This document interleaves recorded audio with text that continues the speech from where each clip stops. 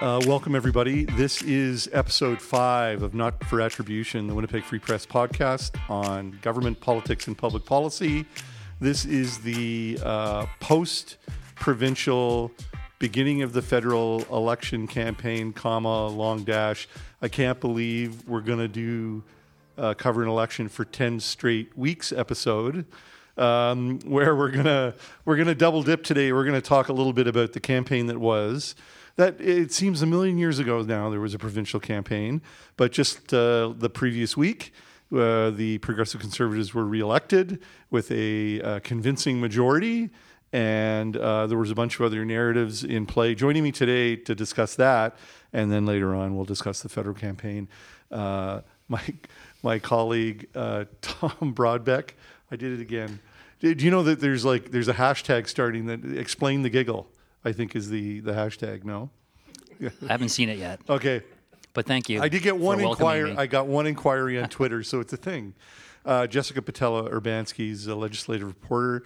My other colleague, Niigaan Sinclair, without the giggle, op-ed, editorial, and columnist, writer, and part-time academic is the way I like to refer to him. And myself, I'm Dan Lett, columnist of the Winnipeg Free Press. Provincial campaign, 28 days, felt much longer than 28 days. We thought that we would talk about our highlights and lowlights of the campaign, the things that we thought were the most positive about the campaign, and the things that we thought were the stupidest or most negative. Tom, what stands out as a positive or a good thing from this campaign? I'll focus on the NDP. I thought it was very clever of them to come out early in the campaign with their costed platform. They're necessarily going to be criticized about spending, and they nipped that in the bud right at the beginning, which I thought was really smart because it didn't eliminate questions about where they're going to get the money from for this spending announcement or that spending announcement, but it certainly deflated it.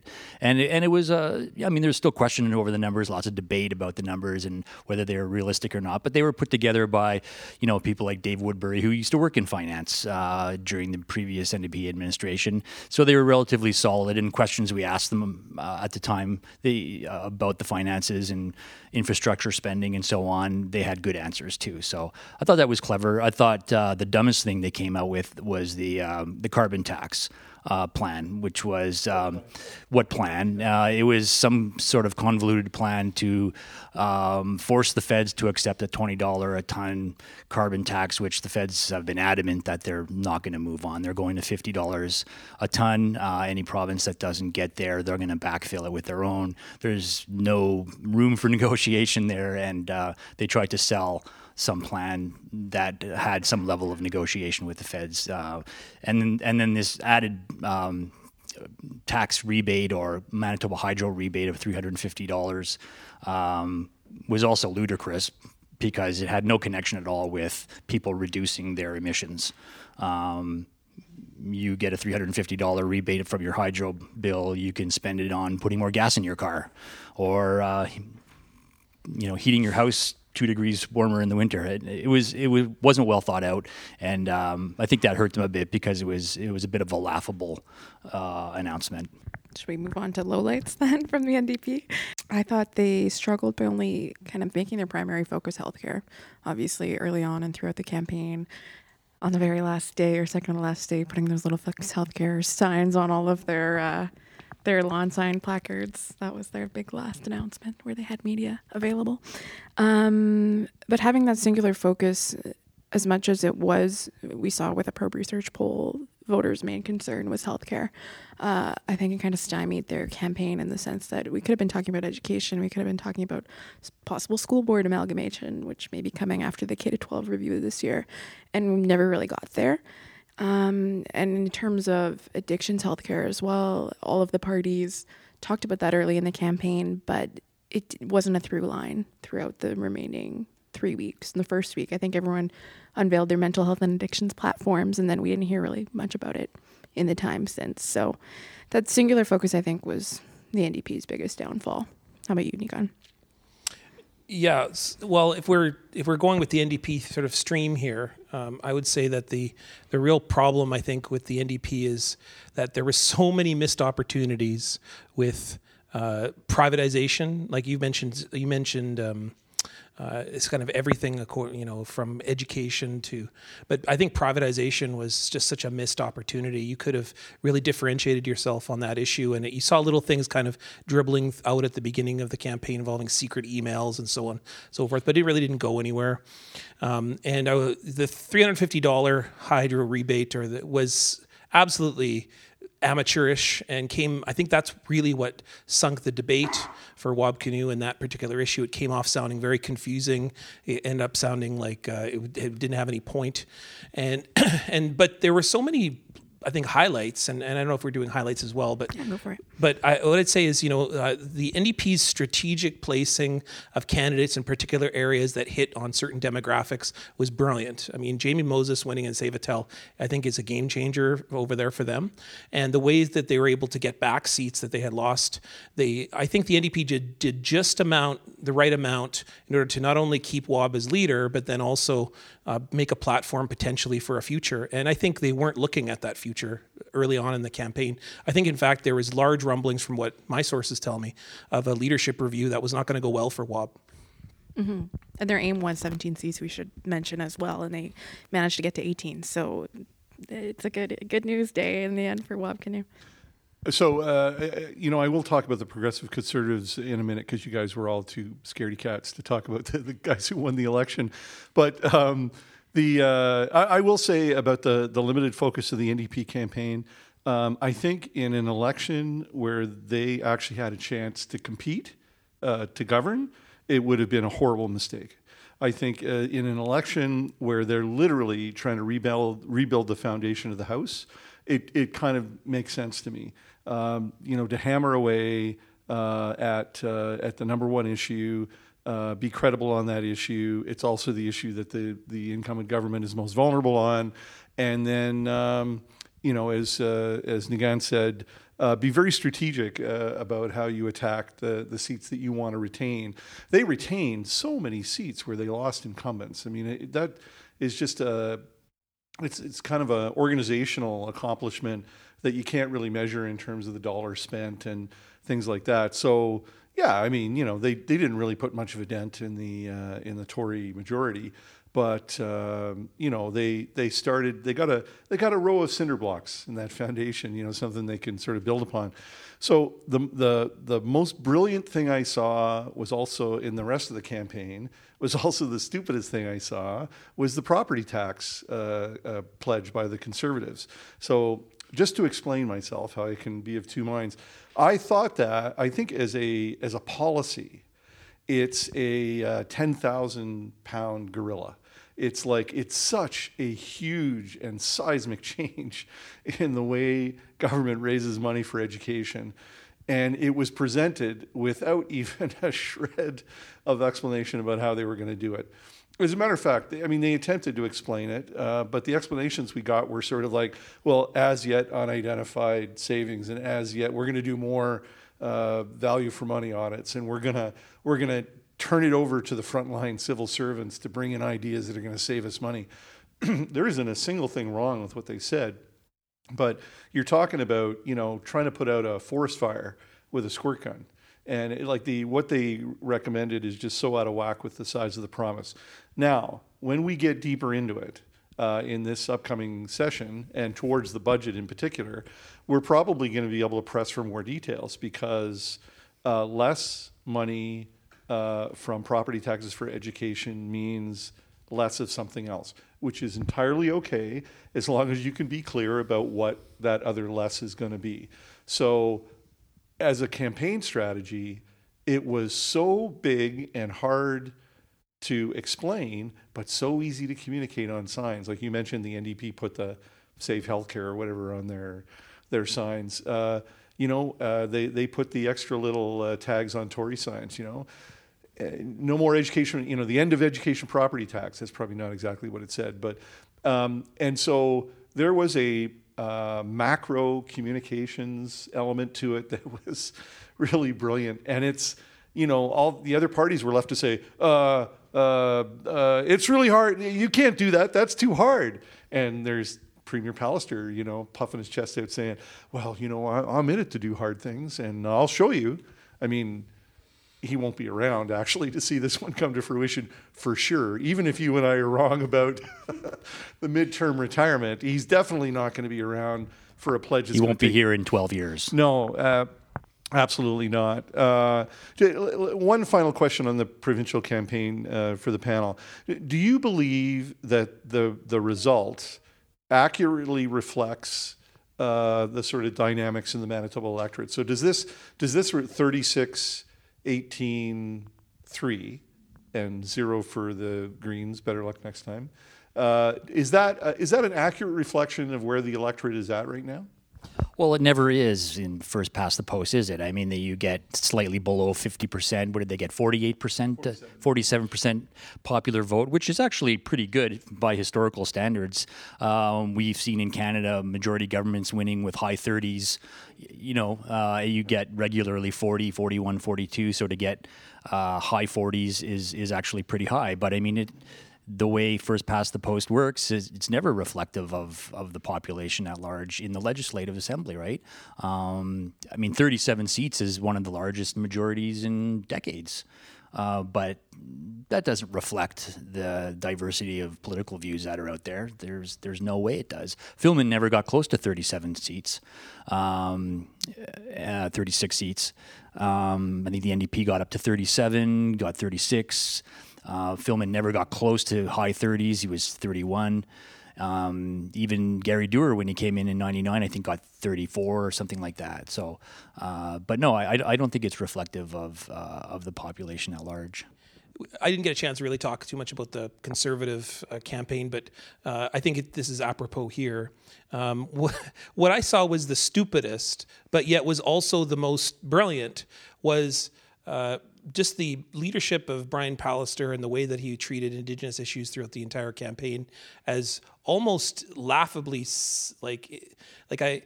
said that he's done more for reconciliation than anyone in Canadian history. He said that he suffered more in poverty and strife than Wab Kinew did. He went on his record in saying that he's got the most diverse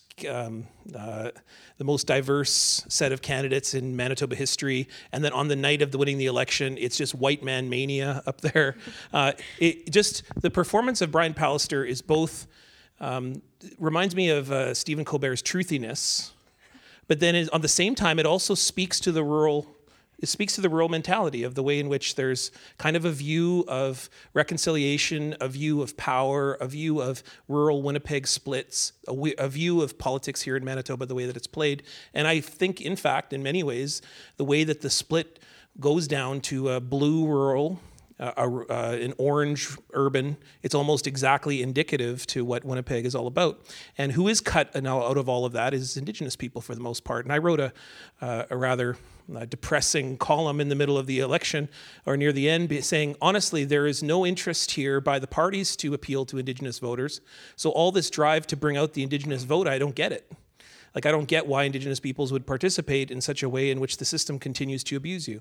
And so what I would say is this system quite accurately reflects this particular election anyways.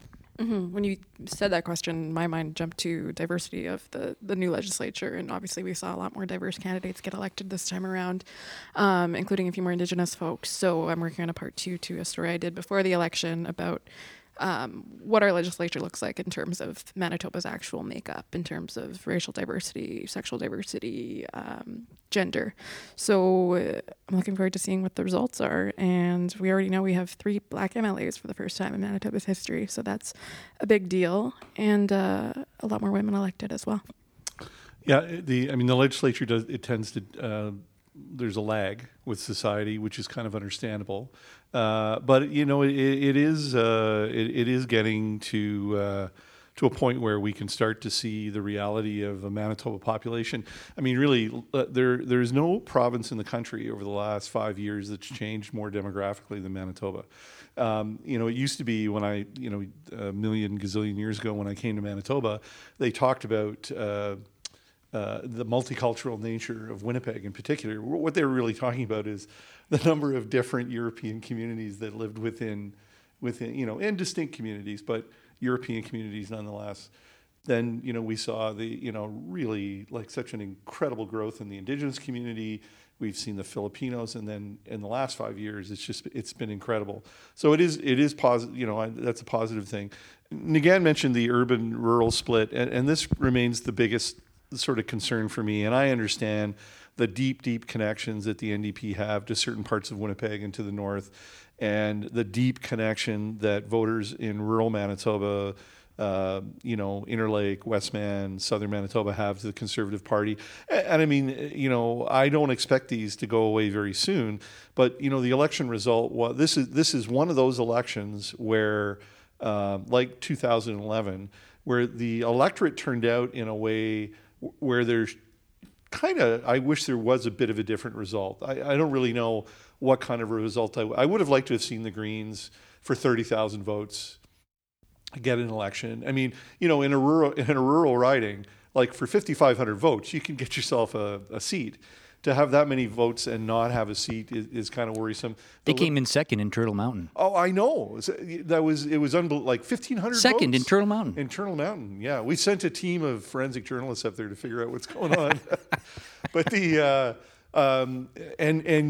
cannot talk about urban-rural split without talking about Indigenous and non-Indigenous split. And my great fear is the results show that while we're becoming more diverse and the legislature is kind of reflecting that, we're actually in full retreat on engaging with Indigenous people. And I am glad, Niigaan, I voted before I read your column. If I had read your column first, I might not have voted. It was that kind of but it was truth to power. Like Indigenous people have to be given a reason to vote. And boy, this campaign did not give anybody of Indigenous, Yeah. So what my column wasn't a comment on don't vote, but my column was really, and whether I succeeded or not is debatable, but why vote? And I would say that if I could rewrite the column, I might have put this as the ending, is I think the round dancing by the Southern Chiefs organization was probably the most active Indigenous participation in the entire election, including the parties.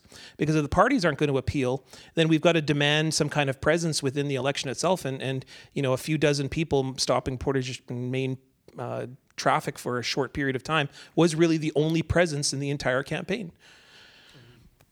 Good on them for that. Yeah, the liberal dilemma is not unlike the Green. I mean, they had a 10% increase in their vote. They ran very strong campaigns and very strong second place campaigns in a lot of ridings, and yet lost a seat. Now, a lot of that had to do with the fact that one of their, the most effective MLA they had in their caucus, Judy Clausen, didn't run for re-election. And that was definitely to their detriment, and it left that northern riding completely wide open for the NDP. But I think the Liberals may need. It's okay if they want to run 57 candidates, but they better get. They have to become better at competing in 6. And the problem is, they're good in 3. And I think Dugald showed that he's got a pretty good hold on St. Boniface right now. But beyond that, it just seems to be hit and miss. And I think that, like I said, it's okay to run in every riding, but be realistic, right? Focus your attentions on a smaller number of ridings. Which the Greens did in a sense too, focusing on Wolseley. I was going to add that before, the Greens, in terms of lowlights, I think should have run James Bedham in Wolseley. He did not have to run against another leader in Fort Rouge that really cratered his vote there. But in terms of the Liberals too, they did come close in a few other ridings. In Tuxedo, they were second place. In the Maples, second place. One other riding I can't remember off the top of my head. Sorry, where? Burroughs. No, they were third there. But they got close in North Winnipeg. And in talking with the party president this week too, David Engel was saying that's where the most of their membership has grown, is in North Winnipeg, Northwest Winnipeg. So thanks probably in large part to the Lamoureux. But if they're looking for more growth there, that might be where we see more Liberal seats in the future. One last thing I wanted to add to in terms of lowlights for me was the kitchen table prop. the Conservatives' campaign platform release. I wasn't there, but I saw the memes and the pictures afterwards. That picture, that prop kind of begged for a meme to happen after the fact. So. Yeah, I remember, I think, on the day that was, became widely known, there was a great tweet that said, I have to leave work and go home right now and clear off my kitchen table to make room for all the money that's coming in. Well, my question is, I don't have a kitchen table. So where's my money? I don't actually own a kitchen table, and evidently because I tweeted this during the campaign, and I got some response back from others who also don't have kitchen tables. So where's our money, Dan? I don't have a kitchen table. It's lost somewhere between the sink and your dining room table, I think. Somewhere on the floor between the sink and the dining room table. If we're going to remember this election for anything, it's going to be the kitchen table. Can we talk briefly about the absolute lack of debates as a wholehearted mechanism for democracy in this particular election, or the lack thereof of any interest in debating by the Manitoba Premier in relation to all the other leaders? I get a front-runner campaign. I understand. We saw it with Justin Trudeau the other night in the City TV debate, McLean's TV debate. Didn't show up, had no interest in showing up, would rather be, the regular line by Premier Pallister was, I'm going to the communities, I'm not standing behind a debate podium kind of thing. But the absolute lack of debates amongst the leadership, and in this provincial election, the lack of interest by the Premier to engage with the other political leaders in any way, even in a community forum. What do we think about that? That's an interesting trend that I don't know if it's been precedented in Manitoba history. This one debate wasn't even an hour. It was under an hour. That was a whirlwind at best and confusing at worst. If I might rely on a most excellent editorial that appeared in the Winnipeg Free Press that I may or may not have had a hand in writing, but I had help in thinking, because it's a group think, when you write an editorial. But it's the desperate need in this country and in this province to turn over the design and execution of a debate plan for any general election to an independent body, and to stop giving the governing party a veto on which debates take place. Now, I will say, dovetailing slightly with the federal vote, I found it interesting that on the last week's debate on Thursday night, McLean's federal leaders debate, the Liberal leader, the Prime Minister, Justin Trudeau, would not participate, and they went ahead. And that's certainly part of the solution. The Winnipeg Chamber canceled the debate, probably the most anticipated debate of the election. I can't really say that anybody anticipates the TV Consortium debate because it's such a debacle, but the Chamber debate is certainly anticipated, and it's a big room. They have 1,500 people there for the debate, covered a lot by the media. And when Premier Pallister pulled out, the Chamber should have gone ahead, because that does create a consequence for not getting with the program. And I think until the debate hosts start doing what McLean's has done, and or we create, a separate body to advise on these things, we're giving governing parties a veto on the debates. I think they should have gone ahead with it as well, rubber chicken and all, and bring attention to the fact, because outside of us in the media and political junkies, that story never really got out there. That as you said, probably the most widely anticipated, certainly highest profile leaders debate gets canceled because the Premier doesn't want to participate in it, and gives no good reason for it, right? There's just no good reason at all not to be participating in these debates. And Niigaan, you were talking earlier about how this has changed over time. I remember when I was talking to Gary Filmon, the former Premier, in a past episode of our podcast, and he talked about, in the late 80s, in the 88 election, how they were doing tons of leaders debates. They were on the road before the days of social media, and they're just going from community to community.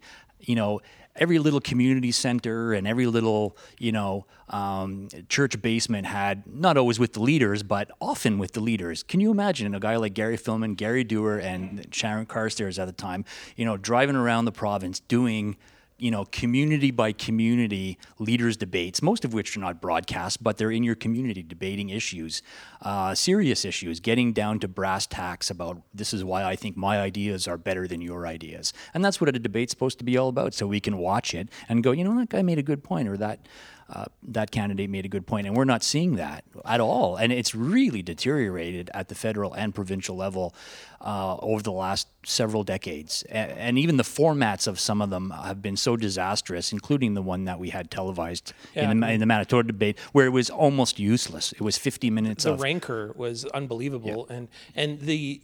Like I thought that Wab Kinu's performance during this campaign was rather measured and steady. He didn't show any signs that they were saying, you're risky. He loses his temper. He, all of the other things that they named him as. But the one moment that after the chamber debate was canceled, it was kind of the UFC moment of the campaign where he was calling him out. He was like, no, I'm calling you out, Pallister, to come and debate me. And it was this kind of moment in the campaign where I was like, where have we got to if the premier won't debate anyone?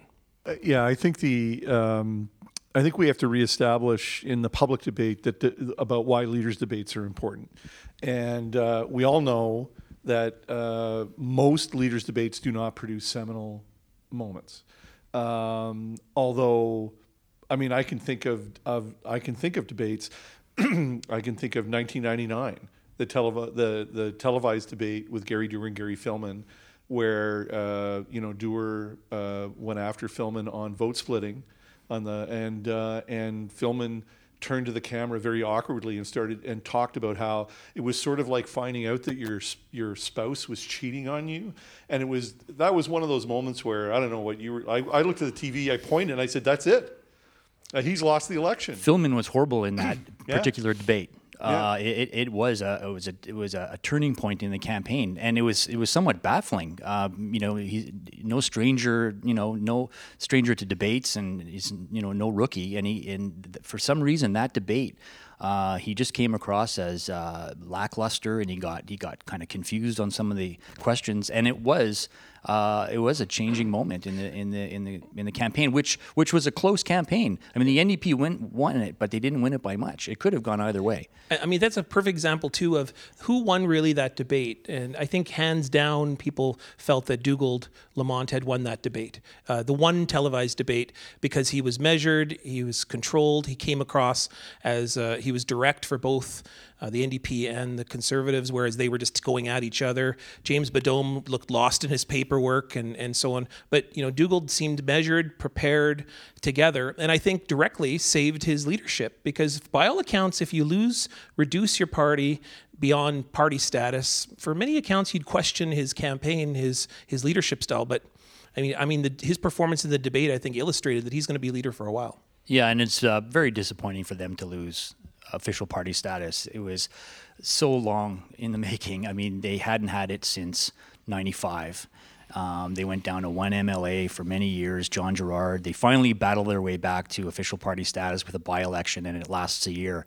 It is a big deal. It's a big deal for the party in terms of having staff and having people working for you to asking do questions. You've got the resource side where you've got 5 or 6 or 7 staff members. You've got a bunch of office space in the legislature to provide you with material to work with, and you've got speaking rights in the House and at legislative committees where you're guaranteed positions on those committees and speaking rights in the House.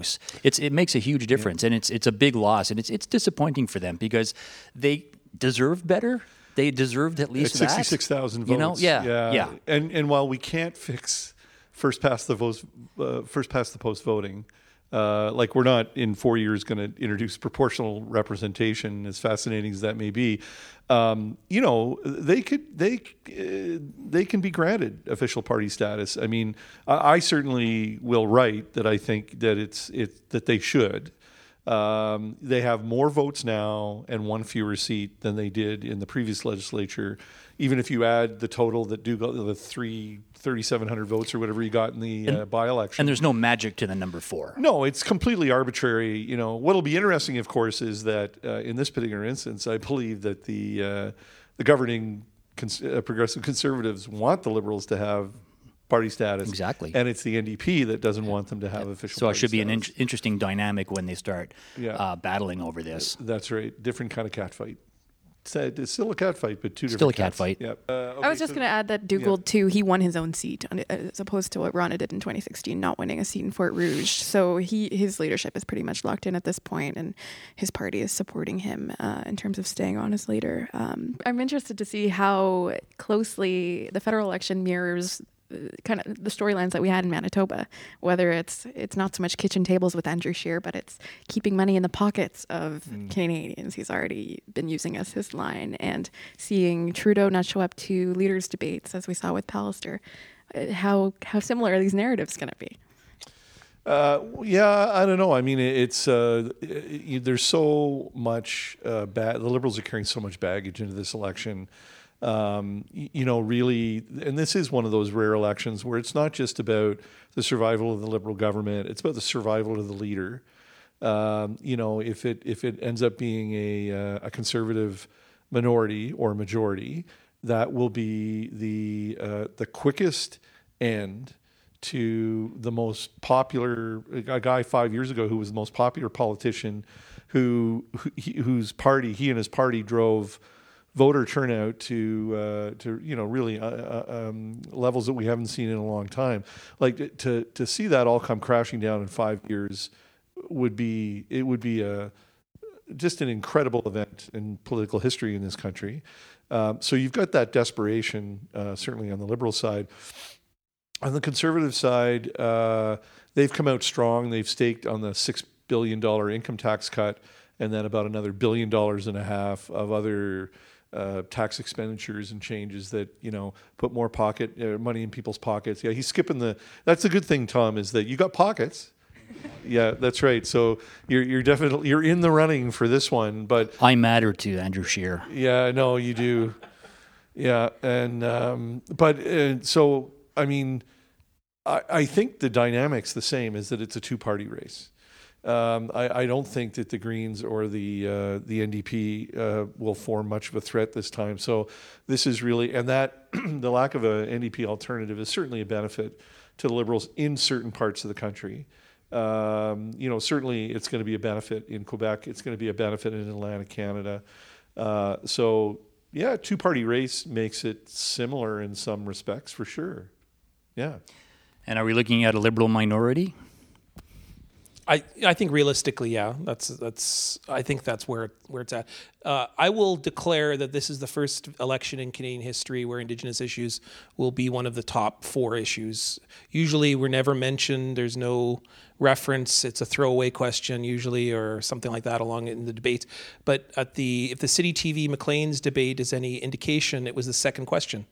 And the second question on the docket is Indigenous issues, and that's directly because the Prime Minister has made Indigenous issues one of his linchpins during the past 4 years. Now, unfortunately, that's also what's bit him, and that is probably his Achilles heel, because of the mere sake that he overpromised. When you overpromise, this is what happens. And so the immense amount of disappointment, and I think during the debate, Andrew Scheer said the immense amount of disappointment that he's had on that file is true, but he also has probably achieved more than almost any prime minister in recent memory. And so it's this weird dichotomy when it comes to Indigenous issues, and that I think will be interesting. For me, that'll make this election campaign very notable. I know my phone's ringing off the hook. I can only imagine other media commentators like to go on every single show to comment and say something on what the Indigenous issues are in this campaign, whereas for the most part, it's just not even mentioned. I can remember when I was a kid, you would very realistically think Indigenous peoples don't exist anymore, because throughout the 1980s, 1990s, and the 2000s, Indigenous, nothing. There's no mention at all. There was no interest, simply because you could just ride roughshod and just take the land whenever you wanted to. Now, with all the Supreme Court decisions, activism, social media, it's impossible to do that now. So that makes this campaign, I think, very interesting. But in a weird way, that would be where the NDP, you think, would shine, but they're missing the boat. How does Trudeau do a better job of selling what he's achieved on this file? And why has he done such a poor job of communicating what he has achieved? Well, I think they've actually done a better job than most, but the problem is that the big issues overshadow the little successes. So the little successes are removing boil water advisories, achieving an Indigenous Languages Commissioner, downloading child welfare onto First Nations. But then the sides of it is the same old draconian controlling relationship that the Indian Act ensures poverty to maintain. So if you try to fix a window in a broken house, the window will eventually break, or it's almost pointless to work on the window when the foundation is cracked. And so because he's never dealt with the foundation, that's the problem. It's almost bigger than Trudeau. But because he overpromised and said things like, we commit to the 94 calls to action, we commit to the United Nations Declaration, when you overpromise like that, then you create expectation. And then when changes fail to happen because you can't do a Meech Lake constitutional style change, you shouldn't be surprised when you disappoint. I will say that is the great downfall of a leader in a party that is swept into power on what is perceived to be this wave of progressive optimism. I mean, you look at the Barack Obama phenomena. It was supposed to be a seismic change in the tone and direction of U.S. politics.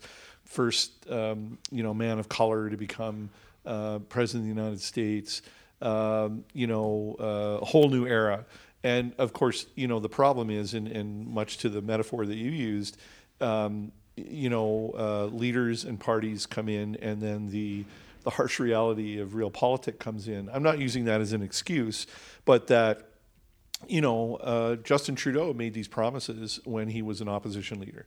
And, the one thing we know about opposition leaders is they're full of expectation and optimism, and very low on the nuts and bolts of how the government actually operates. And so he gets in, and the finances are more complicated, and the politics within his own caucus is more complicated, and and then you start making excuses for things that you don't deliver on. Electoral reform, he could not have been more convinced that he was going to do bring in some form of electoral reform, and then could not back away from it fast enough. Although, here's the one thing I'll say also about why I think this election is going to be historic.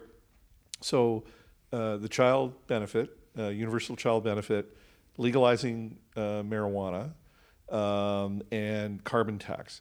So, maybe not the first one, but the last two were largely considered to be suicide missions in Canadian politics. And so I am fascinated by a government that can bring in those two things. Now, the carbon tax is going to be a live issue. I don't think anybody wants to debate, legal pot. Even Andrew Scheer has said, I think that they're not going to roll that back. But, this is a government that went and did a couple of things that most federal politicians in this country thought would be easily their undoing.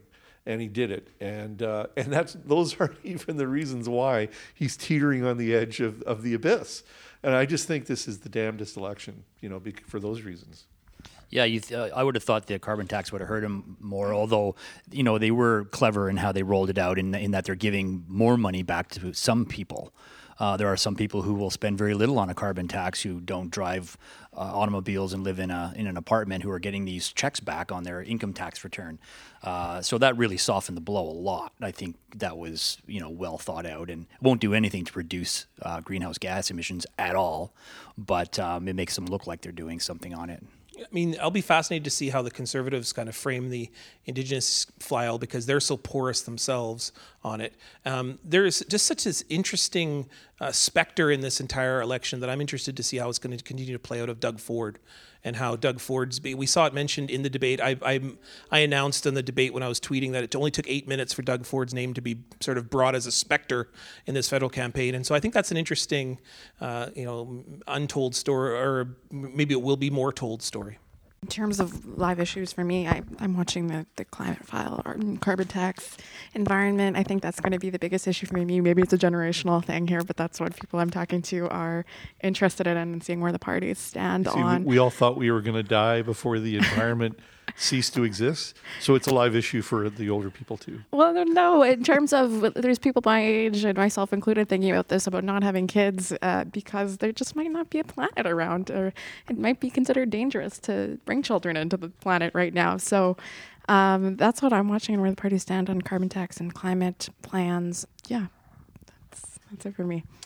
That's it for Jessica, and I think maybe for this week that's it for all of us. You've been listening to episode 5 of Not for Attribution, Winnipeg Free Press podcast, and with another 5 weeks, I'm looking at the expressions on the panel's face when I say this, with another 5 weeks of election campaign, we're going to try and squeeze out a few more podcasts. So if you like what's going on, give us a thumbs up, send an email to my boss. Did I tell you that I got an email of somebody who said they would renew their subscription if we kept doing the podcast? That makes one person. Yeah. You know how we're measuring success these days, right? That's positive. That's a positive. Anyways, thanks everybody on the panel, and thank you listening, and we will see you in 1 week's time on Not for Attribution.